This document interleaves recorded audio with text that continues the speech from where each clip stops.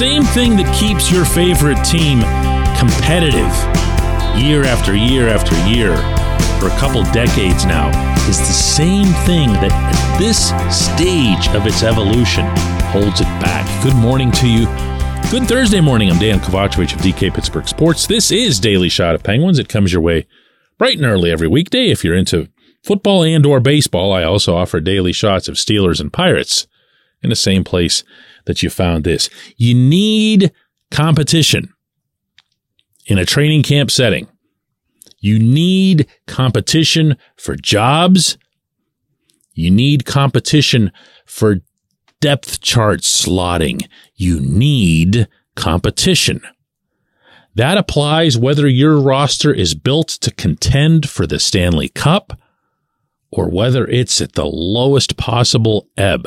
And I will remind you that in 2016 and 2017, the last 2 years this team won a championship, there was competition brought in midseason, and it came from younger players. It came from that group. Brian Rust, Tom Kuhnhackl, Scott Wilson, Connor Sherry. Following year, Jake Gensel. There was that little extra edge that was delivered in the process, something Chris Kunitz told me about in that first year, openly, because he was one of the guys that wasn't getting it done. Pascal Dupuis was one of the guys that wasn't getting it done. And along come these kids, and what do you know? All of a sudden, everybody's analyzing their own video going, what's wrong with me? Not that these guys weren't the proudest of professionals. I don't mean to cite them as any kind of negative examples in that regard. This is human nature. You're going to run harder when you have somebody behind you. Simple as that. This team is going to enter a camp, I'm going to tell you this right now, in which such a scenario is immensely unlikely. And I would love nothing more than to see that get blown up. Who's going to do that? It's not a long list. I don't need to tell anybody listening to a show called Daily Shot of Penguins that there aren't many prospects in the fold. And the ones they have aren't that close. But it can be anybody. It can be just somebody getting hot and having a great camp. It can be one of these several guys they've just signed to PTOs, personal tryouts. And if it is, great. I don't believe that there are jobs open, but I also wouldn't put my life on the line and commit to saying that the third right-handed defense slot is taken by Chad Ruhwedel or Mark Friedman. I wouldn't do that. I wouldn't say that this team's third or fourth lines are set in some sort of stone. Not with my life on the line, anyway. I wouldn't say that the backup goaltending job is set in stone because I don't trust Alex Nedeljkovic. Never have. So on that note, instead of making this ambiguous or vague or whatever, I'm going to throw out 3 names of players/prospects who I feel can come in and be disruptors. And I'm going to start with one who has a 0.0000% chance of making the team. But he can make a difference.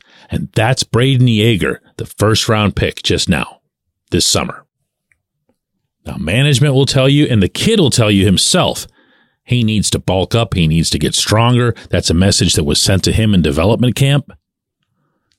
But he's got something that everybody in hockey wants at all levels of this game. He can score. He can shoot and score. He can take the puck from multiple different scenarios and situations and even distances and score.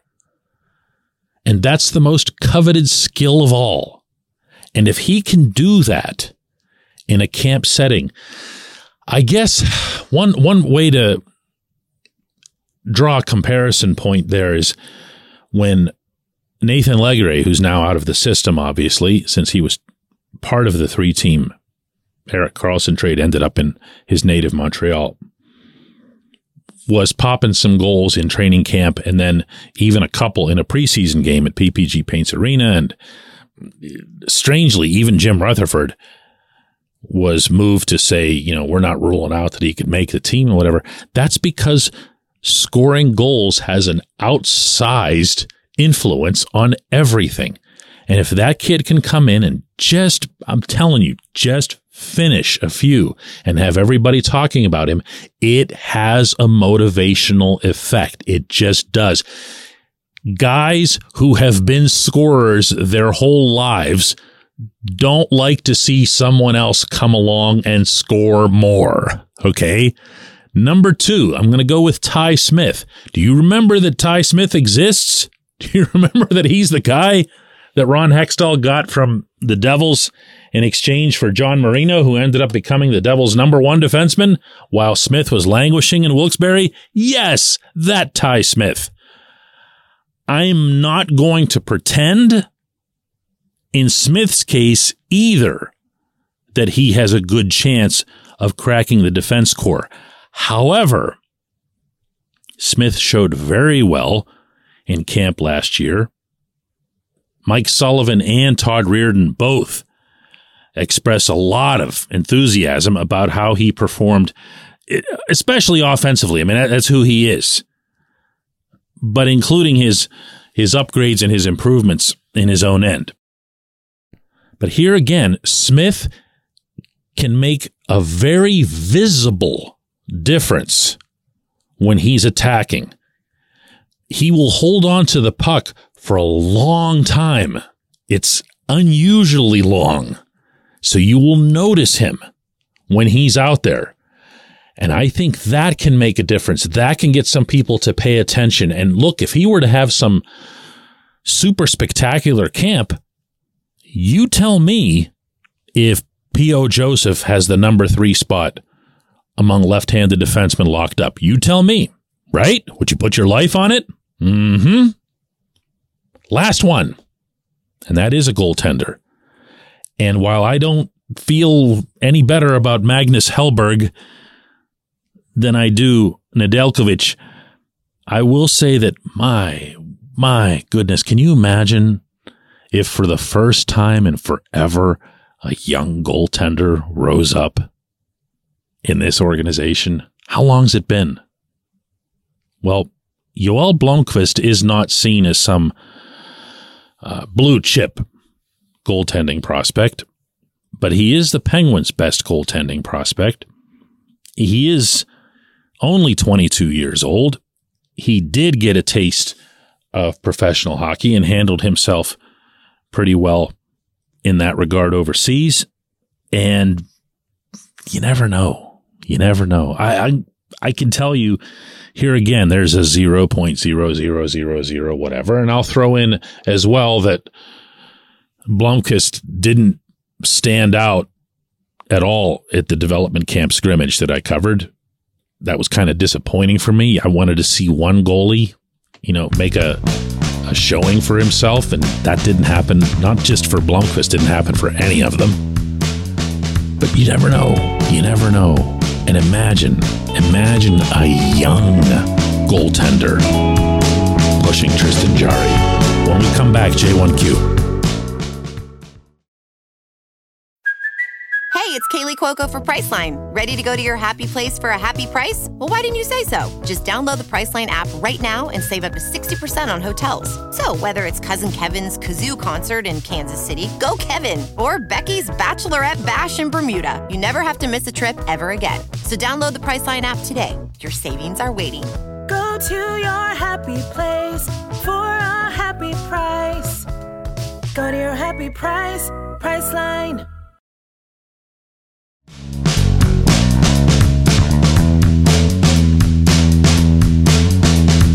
Today's J1Q comes from Terrence, who says, DK, longtime fan. I'm a Canadian now living in South Korea. I grew up loving the Mario Lemieux, Jaromir Jagr era, and I continue to love and follow the Penguins with the shotgun makeup of this roster, with the incredible Erik Karlsson acquisition, with the aging but still consistent Hall of Famers, the headstrong and championship-proven head coach and the new GM, I am hopeful for this new season. I think we all are. But what else can we do but hope? Well, Terrence, the thing that comes to mind here is your phrase there in the middle about the consistency of the Hall of Famers in the lot. The consistency actually applies to a significant percentage of this roster. Rickard Rakell's not going into the Hall of Fame, but he's a really consistent guy. He's money in the bank as far as what you're going to get out of him in terms of effort, smarts, and of course, production. I would say the same applies to Jake Gensel. Brian Rust, down year, still popped 20. And there's a lot of that even beyond the three guys who are headed to the Hall of Fame, or four if you consider Chris Letang to be in that class. That tells you that the team is going to be, by default, here comes that word again. I used it in the opening segment. It's not necessarily a compliment. Competitive. They're going to be competitive. They're going to be the team, just like this past season, that can play any opponent, anywhere, and beat them.